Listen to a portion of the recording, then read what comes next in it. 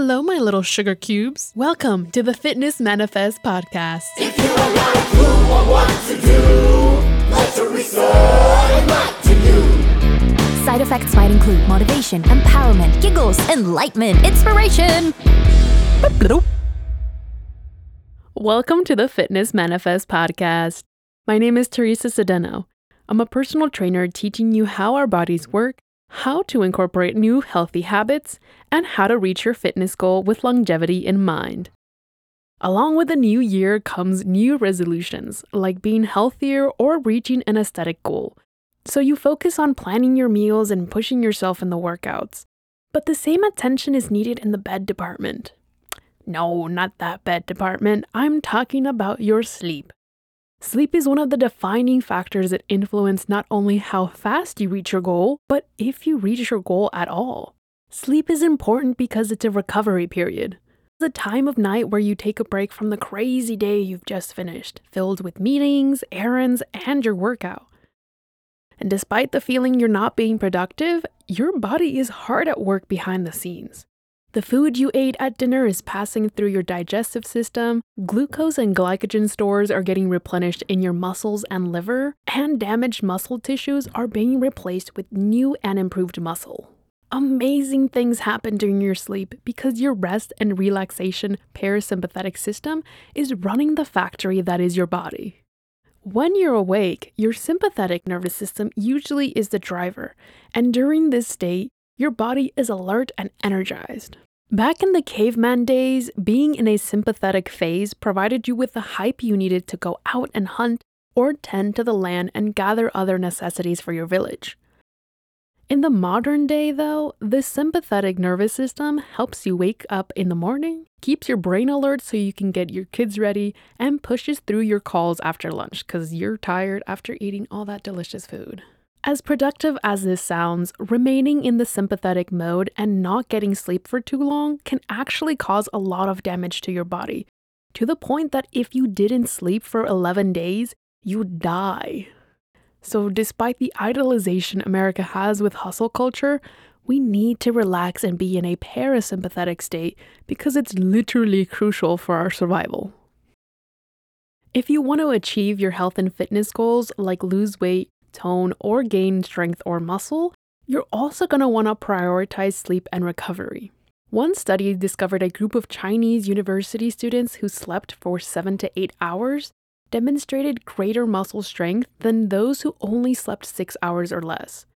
And in case you're wondering, well, what if I slept more than 8 hours? Would I gain even more strength? Unfortunately, no. But could you imagine how buff koalas would be if this was true? Because they sleep a whopping 20 hours a day. Getting back to humans, though. One of the ways sleep promotes muscle growth is by releasing a hormone called insulin-like growth factor 1. Since it's a long name, I'll be calling it by its nickname instead, IGF-1. IGF-1 has many jobs, but the two that I want to highlight is that it encourages stem cells to transition into muscle cells, and secondly, it prevents muscle loss. So not only does sleep help you build and maintain muscle, but when you have a full night's rest, you're gonna have more energy. That trip upstairs is so much harder when you're exhausted and cranky, but when you're well rested, it doesn't seem like such a chore. Having more energy will also allow you to move more throughout your day and put more effort into your workout. Sleep is a gift that keeps on giving though, because when your brain has had enough sleep, it's capable of making logical decisions instead of emotional ones.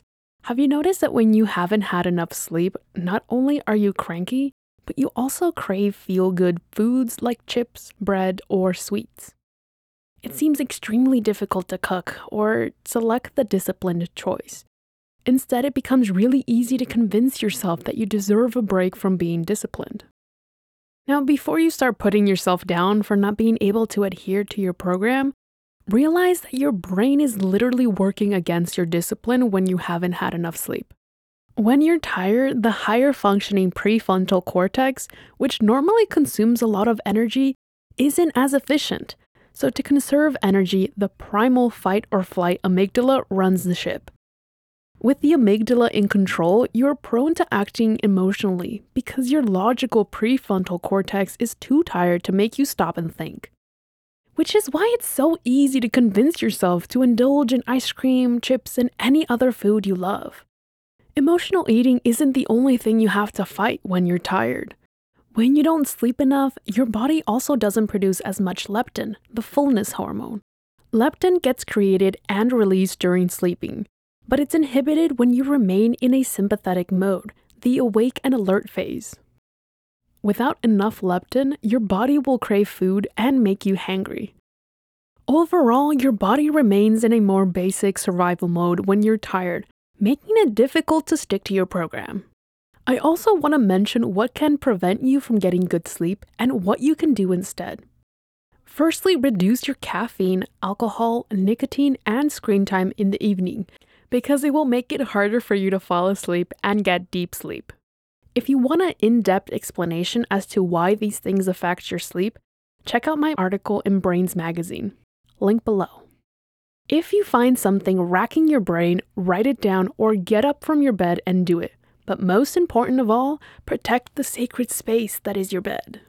Train your brain to acknowledge when you lay down in your bed, it's for one reason only. It's to sleep. In addition to this training, going to bed and waking up at around the same time will make it easier to ensure getting your 8 hours. And lastly, if you want to sleep earlier, start shifting your bedtime by 15-minute increments. It's okay if you're just lying there. Soon enough, your body will accept the earlier time.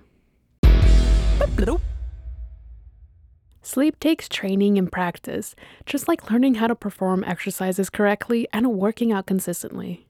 Focus on changing one habit at a time before moving on. Secondly, begin accepting that it's better to get good rest today than sacrifice your functionality tomorrow. Follow the advice on this episode, and soon enough, you'll be feeling more energized and recovering faster and skipping over plateaus. To get you started, let's talk about the Manifest Challenge. If you're new to the podcast, the Manifest Challenge is an action step that helps you progress in your health and fitness journey. This episode's challenge is to create a list of the great habits you're already doing that promote quality sleep. And on the other side of the paper, write down habits that need your attention because they are preventing you from getting quality sleep. Once you have your list, pick one habit from your needs attention side and focus on overcoming it. Thank you for listening to another episode of the Fitness Manifest podcast. I'm your host, Teresa Sedeno, and in the name of sleep, I am going to take a nap once the outro music plays. Good night. If you are like who or what to do, let Teresa enlighten you. Side effects might include motivation, empowerment, giggles, enlightenment, inspiration.